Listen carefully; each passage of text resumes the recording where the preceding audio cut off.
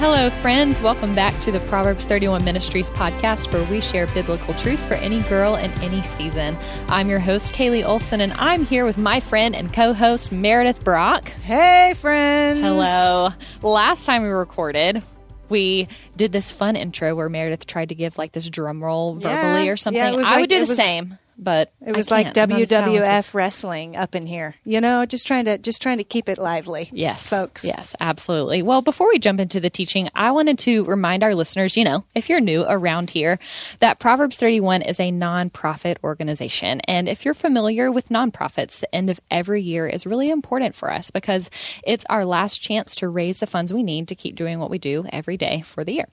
And y'all, this is the most humbling thing to talk about because Meredith and I are sitting right here knowing full well that it's because of the generosity of our donors that we get to produce this podcast and just do our jobs and join our coworkers every day to bring God's word to women who desperately need it around the world. And, I promise I'll stop talking about this in just a second because I know y'all are here for the podcast content and we'll get to that. But before we go any further, I do want to ask you to consider giving back to the ministry. When you give, you're not only helping fund the part of the ministry that you enjoy, you're also helping us connect with other women around the world and helping them know and live the truth of God's word every single day. You can make a donation today by visiting proverbs31.org and clicking the donate button. Okay, Meredith, on to the good stuff. Well, I have the privilege today to introduce our teacher, and you guys know who he is. You've heard him before. Yes. It's my friend with the impossible last name who often is featured on our therapy and theology series, Joel Muddamalle. You nailed it, Meredith. Great. I know, right? I practiced beforehand. Oh, my goodness. I worked really hard at that. That's literally the best you've ever done it. Thank you. Killed it. I feel really accomplished right now. It was worth all the hard work. It really great. was. I'm very proud of you. Thanks, guys. Today we're excited to have Joel on, and we're going to talk about Advent. Yeah. And we're technically in the Advent season already as this episode releases, but we wanted to dedicate a podcast episode just to talk about what Advent is, what it isn't, and how it can be beneficial for us as believers. And Joel and I were talking about this and texting the other day while you were preparing for this, and he said, what would be the most beneficial? Like, what do people want to hear? And I had to think about myself because I grew up in a Southern Baptist church. We didn't do Advent. Right. And I just want to know, like, this is for me just as much as it is for somebody listening. And so Joel, certainly for I'm excited. me, who didn't grow up in the church. So it sounds so stuffy and formal to me, and I just really don't understand a lot around it. So I'm excited. I'm really excited to hear the teaching today. Yeah. Well, Joel, your turn. Well, that's awesome. So I'm excited about this as well because I grew up in, I would say sometimes I felt like I grew up in a bit of two cities. In the walls of my home, those of you, if you could see me, I'm Indian. Is that, y'all knew that, right? Yeah. Okay, good. I was suspicious, from but India. thank you for confirming that. There you go. So very important because in my household, we grew up very culturally Indian. Yet when we walked outside of those kind of doors, right, everything was obviously very American, Western. And so I got used to, in a sense, living in the tension of these two cultural realities. And I think sometimes when we come across a topic like Advent, we've taught about Lent before, we've talked about these different things that are traditions, it can feel so disconnected from our everyday life. Right. What is this? Why should I do this? And then I think there's some misnomers, particularly, wait a minute, I don't know that I saw the word Advent show up in Scripture anywhere. Right. And some of y'all might be Googling right now or doing a word search and saying, Joel. Is Advent in the Bible? Right. So we're going to get to that. Don't worry. I want to talk about a couple things, but the first thing, just to start off with, I just want to assure everyone that Advent is not per se a biblical command, right? This isn't something that we're mandated to do. However, there are things that we do, not because they're mandated on us, but because they're just good for us. They have intentionality and purpose for us. But before we get into Advent, Meredith, we had an interesting experience a while back. I know I'm putting her on the spot. She does not know. Here we go, folks. And Meredith and I typically, if we're in team environments and we're playing games, Meredith is a very competitive person. I like to win. I am very competitive as well. And so the other day, we walked into a mutual friend's house, and at the time of the recording, we are well before Thanksgiving. I just want to go ahead and put that out there for everybody. And we walked in, and I was just taken back by the Christmas trees and the lights. It was lovely. It was lovely. Some people call it lovely. Other people call it, I'm not quite sure. This seems a little much, right? And so our mutual friend happens to come around and say, isn't this so amazing? And I just was like, no. What a Scrooge, people. Am I right? You're Ladies, right. back me up on this. Would now be a bad time to let everyone know that my Christmas tree is up too? No, it's a great time. Okay, I mean, I'm outnumbered. Once again, in Joel this ministry. Is unwell, friends. Always outnumbered. Now, my kids have almost every year gotten me like pajamas that are like the Scrooge or like the Grinch. And so that is, this could be a thing I need help They say with. pay attention to your patterns. Whew, sound like our friend Jim Kress. Okay. Listen, but here's something that I was just thinking about, and I love to drink coffee, and the coffee cups are already like Christmas oriented. It's great. And it made me think, y'all, what happened to Thanksgiving? Hey, Thanksgiving is still happening. Do you remember what I said in our conversation? Please let everybody know, Meredith, what you said. Joel's response was, it's not Christmas yet. And I said, that's why we call it the holidays, Joel. It's the holidays. It's the combination of Thanksgiving and Christmas. You can enjoy Christmas at the same time you're enjoying Thanksgiving. Why do you have to isolate like that? Why are you isolating? Yeah. Well, I just think that our friend Thanksgiving just got bypassed. No, completely. you enjoy it alongside Thanksgiving and Christmas. They can happen at the same time. It's lovely. So there you have it. Thanksmas. That is so good. Thank you. Haley. I'll be here all day. This is good. Well, I began to think, what is this an indication of in terms of our culture? Like if we were to just in all serious now, take a step back and say, why is it that we have decided to, for lack of better terms, market Christmas, get onto the shelves as fast as we can? What is that telling us about our culture?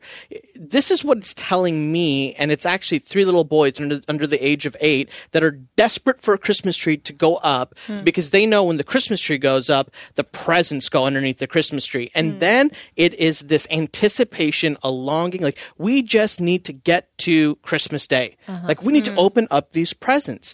And I began to think about this culture of immediacy.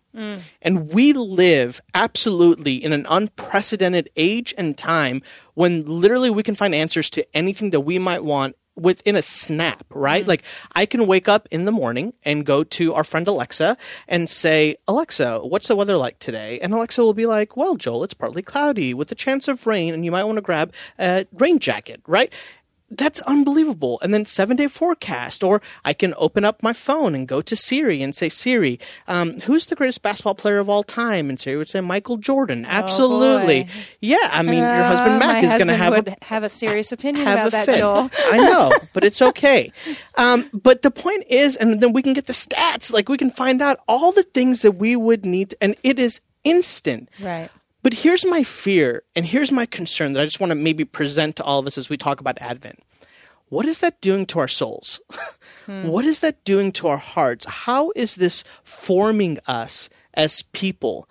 And I want to suggest that we are all being formed by something, either actively or passively. And the question is, what are we being formed to? What are our hearts being formed to? What types of people are we becoming? And when we turn to and look at something like Advent, we find something that isn't necessarily described in Scripture. It's not a command for us to do in Scripture. In fact, when we look at the tradition of Advent, it's a little bit debated. Probably somewhere around the 4th or the 5th century is where we have the first instance of Advent show up in Spain and in Europe. The first written evidence came at this thing called the Council of Zaragoza in 8380. And I mean, it is ancient. Advent is celebrated across 4 Sundays that lead to Christmas. The bottom line is the tradition is tremendously old. But why was it present? What's the intentionality around Advent? So let's just dig in a little bit around Advent and then see how Advent seems to be a juxtaposition or a contrast to an immediacy culture. And then ask the question, well, if we were to partake in something like Advent, what is that doing for us? What is the benefit for us as people who love Jesus that it is causing? So Advent comes from a Latin word called Adventus, which literally means coming. And now this is where we go, well, wait, was the Bible written in Latin? Because my Bible scholars out there are like, Joel, I don't think the Bible was... You're off point here, You're off point here, yeah, right? Right? No, the Bible was written in Hebrew, a little bit of Aramaic, and definitely Koine Greek. The Greek word for... that translates into the Latin Adventus is parousia. And parousia refers to the first coming of Jesus and also the exact same word that's used to describe the second coming of Jesus. And so when Latin became the world language and the translation process began to kind of take place in church history, this was the word Adventus was used to describe the first coming of Jesus and the second coming of Jesus. And so now we have this idea that Advent was a practice, a tradition that the church began to institute because they wanted to capture the tremendous moment of what is called the first advent or the incarnation, Jesus's arrival into humanity. And if we think about that for a minute, that's pretty spectacular. That the invisible Father, God the Father, became visible 100% in the Son. And that's the miracle of the incarnation, that Jesus enters into humanity. And yet, throughout the Gospels, Jesus is alluding to, especially when he leaves, he says, wait, I'm coming back in the exact same way that I left. So there's this sense of a second coming, a second advent. And so this is so important for us because I think when we think about immediacy culture or the idea of we just need to get to the next best thing, I think about the people in the New Testament, particularly the disciples, that watch Jesus as he leaves and says, hey, I promise I'm going to come back in the exact same way. Well, they're left in a period of longing and waiting. They're left in a period of preparation, and they're given a very specific task to go and make disciples of all nations. And yet, in the back of their minds, I actually probably think it's in the forefront of their minds, they're also in a midst of eager expectation, anticipation for the risen Jesus to come back.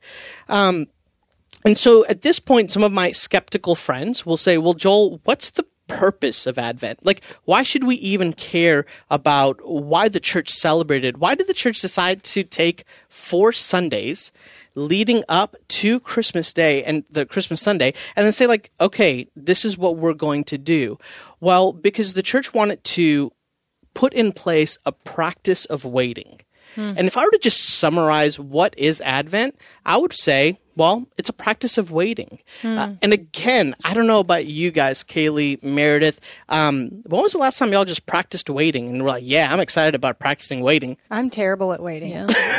I really am. I'm a really, really bad waiter. So this is really challenging for me. Can I ask you just a super practical question before we jump into this? Because I'm not churched, like I didn't grow up in a church background, I genuinely don't know what is the practice of Advent. Yeah. Like this is the first time I've heard this. Yep. It's embarrassing. No. I went to Bible college and I still didn't know what Advent was because it kind of felt like this stoic practice. Yeah. So I just stayed away from it. So you're telling me it was the 4 Sundays before Christmas. Yep. And what would happen? Like, what would you do? And you're saying it's the practice of waiting, but practically speaking, what would they do in the church on those 4 Sundays? So it's so vast and so different. So in the Western church, it's typically 4 Sundays. In the Eastern church, they would do 6 Sundays, right? Okay, so so it even varies in that place. Yeah, absolutely, based off of tradition. Some of y'all that come from a church tradition remember every Sunday leading up to Advent lighting a candle. And maybe your candles were different colors. I think there's purple and white candles. And I know nothing of this. This is very interesting. Exactly. There's also scripture reading. And so traditionally what's happening on these 4 Sundays, and we've talked about this idea of the first Advent and the second Advent, what is happening is an anticipation and a longing in our hearts where we look back at the first Advent where Jesus comes, but then we're also being prepared for the promise of the second coming as well. Okay. So this could look different based off of your church tradition. Some churches will take the promise of the second coming, and the first 2 Sundays focus on the scriptural evidence for the promise of the second coming. So you're attuning your hearts, in a sense, to this promise that Jesus is coming back. But then Sundays 3 and 4, the last 2 Sundays, you'll switch to the first Advent.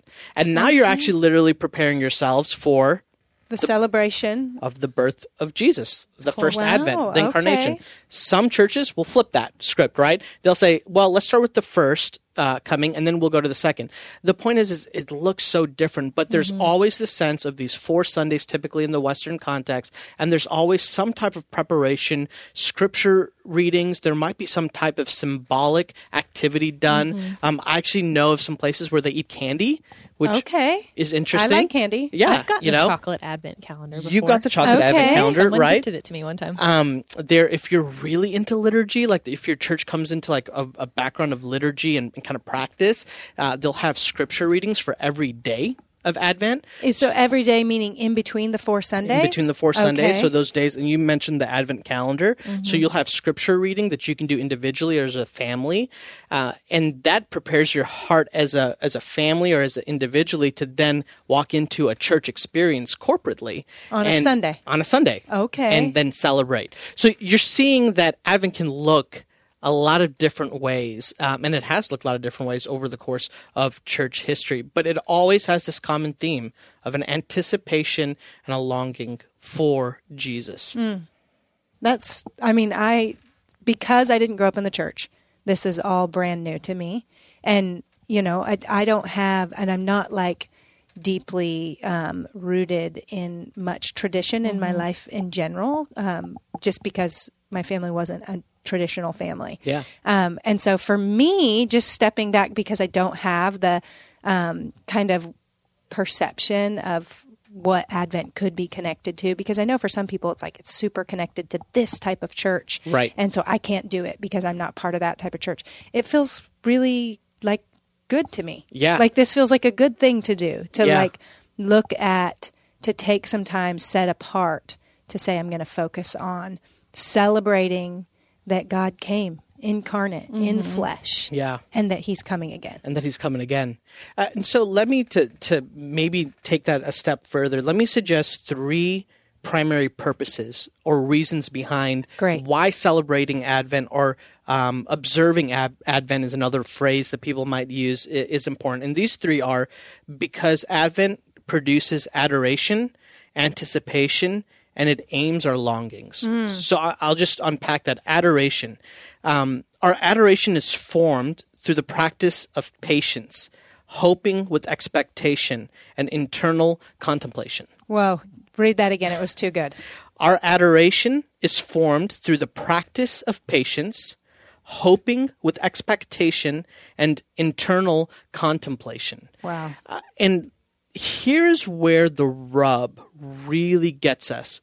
Because like you, Meredith, I don't like waiting for anything. Oh, no, I want it right now. The practice of patience sounds miserable to me right now. Amazon Prime one day, please. Can we just pause and talk about the invention of Amazon Prime? I know. Next day or same day delivery? Yes. Are we kidding right now? I know. But again, I want to go back to that introduction. What is this forming inside of us? What is it creating? And here's what's taking place. Our formation, the way that we're being formed into or whom we're being formed into, it has direct consequences to how we view and read and interpret Scripture. Wow.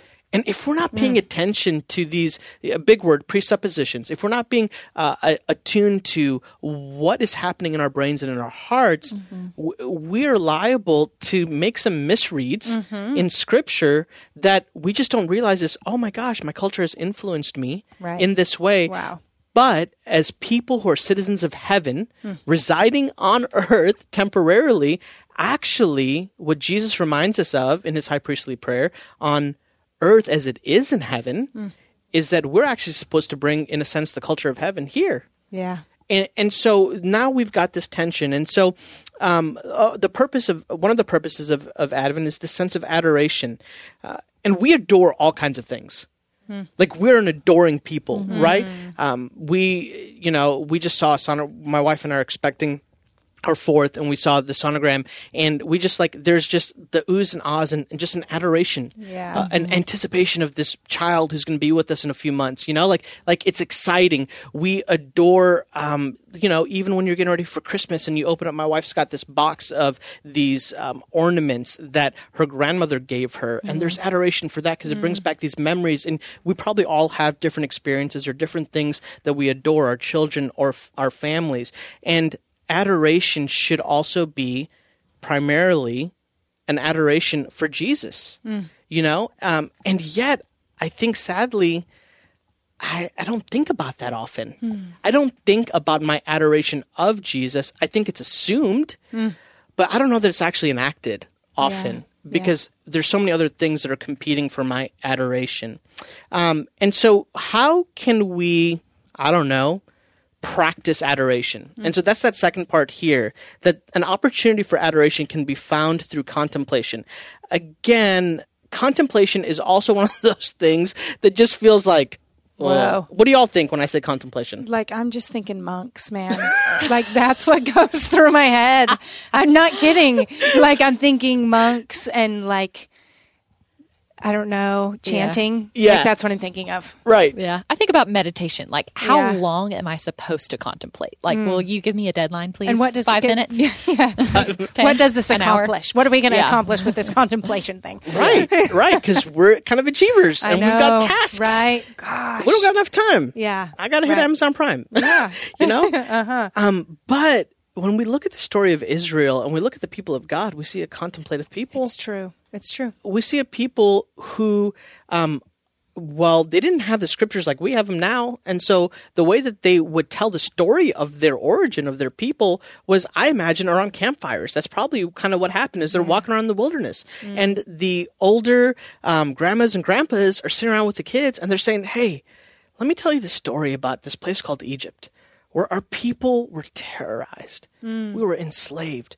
But God, in his goodness, he parted the sea. And there's this story. Yeah. There's this, and these children are listening to, who is this God that would love us so deeply, that he would free us from Pharaoh, that he would save us from the chariots, And so there's this sense of contemplation, of considering, who is this God? Yeah. What is he doing in the course of human history? What is he doing for his people that he made in his likeness and in his image?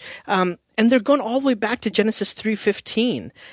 Genesis 3:15 is the very first promise of the gospel. So we know Genesis 3 is the fall, or maybe we don't know. In Genesis 1 and 2, God creates everything, and he creates Adam and Eve in his likeness and in his image. And then in Genesis 3, the fall takes place. Adam and Eve together sin. And when they sin together, humanity falls together, right?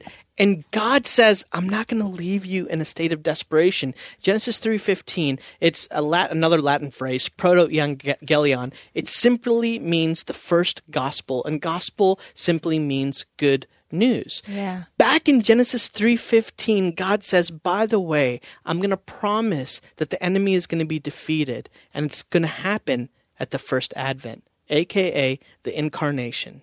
A.k.a. Jesus, the God-man, entering into human history. I love Derek Kidner. He says that Genesis 3:15 is the first glimmer of the gospel. It's the fulfillment of that promise in the Gospels through the incarnation.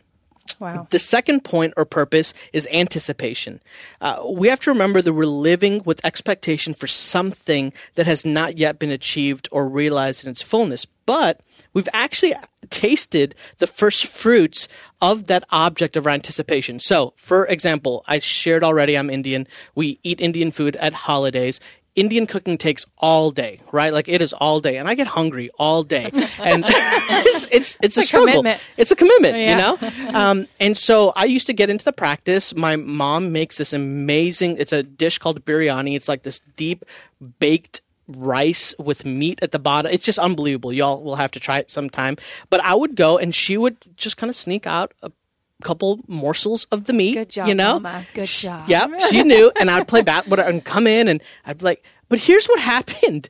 I was even more hungry because I knew that even though I had a little taste of that it was going to take a while before the actual plate was going to be set. Yeah. And so we have this anticipation, and that's what happens with Jesus. The incarnation is the first taste. What Jesus does in humanity, conquering sin and death, it's a first taste of a final fruit, right? And the finalness of this comes in the second advent, or the second time that he'll come, and he'll make all the things that are wrong right. And so we live in this anticipation, and sometimes we have to remember that what we're living in right now is not the end goal. Right. Because if we think that this is as good as it gets, that could be hard, right? But we have to remember that we're a people who are living in anticipation of something so much greater, so much better, and that thing will take place when Jesus comes back. The last one is it aims our longings. So in the same way when I take that bite of food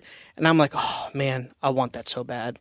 I want that so bad. In the same way during Advent, it reminds us that in fact we are to be a people who have hearts that long for Jesus.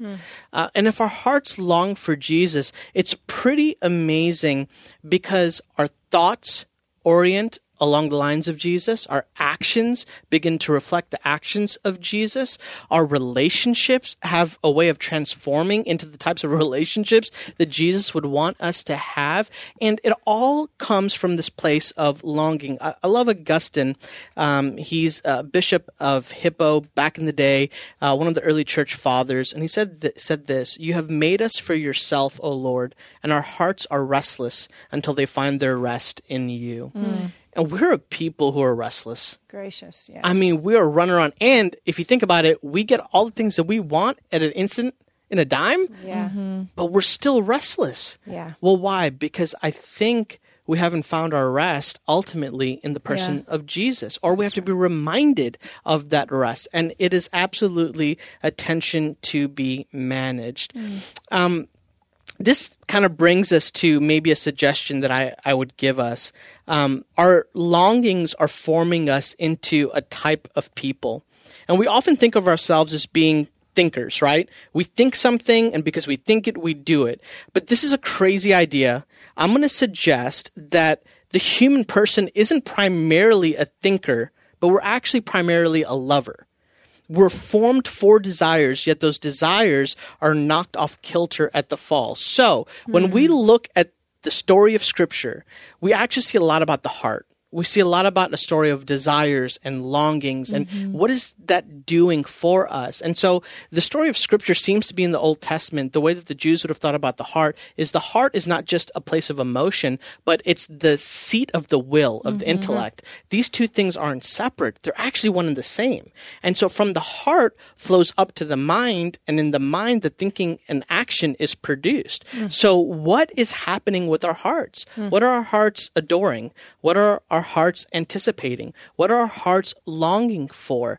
And I think what happens at the fall is that our hearts, again, this comes from Augustine, our hearts are pumps that produce love. At the fall, the pump doesn't turn off. Yeah. It's actually knocked off kilter. And we begin to adore things that are not Jesus. Yeah. We begin to anticipate things or long for things that are not Jesus. And those things always leave us dissatisfied.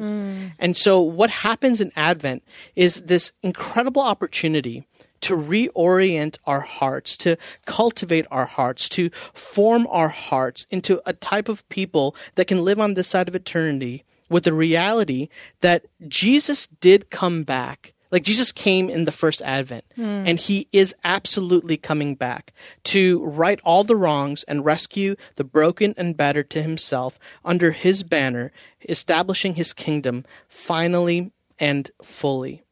And so what defines us? Like, what is it that we love?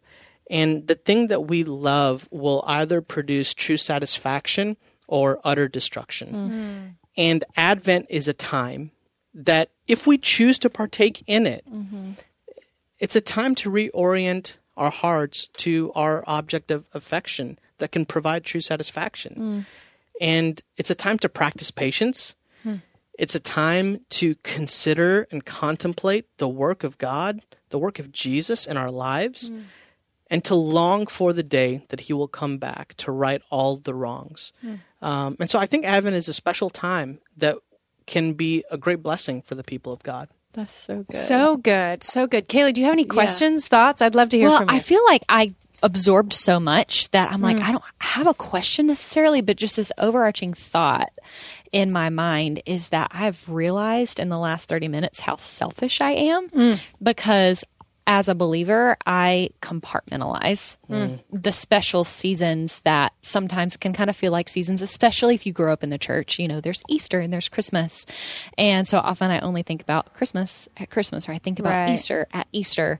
But this challenges me so much to not do that just then, but stretch Advent beyond 4 to 6 weeks. Make it all year. Yeah. And you said, let's contemplate, contemplating who Jesus is and what he's done for us and that he's coming again. Contemplating on that makes me remember the bigger picture to help me not remember that it's all about me, which I think is just the point of this. But for me, I want to make this a daily practice, not just something that I do, once a year leading up to Christmas. I think that's really what is challenging me the most out of this. Well, and I think that's the bottom line, folks. If you're listening and you're trying to determine, should I do Advent? Should I not do Advent? Or is Advent for me? The bottom line is that whatever method works to point your adoration back toward Jesus, use it. And if Advent is a marked moment in your life that you can say, this points my heart back to Jesus, to adore him, to live in expectation for him, then you should absolutely do Advent. But if it's not something that ushers in that sense of adoration and that sense of expectation, then you need to find another channel to do it, because it's that important. Because from that sense of adoration and expectation is where the wellspring of life comes, which is your heart.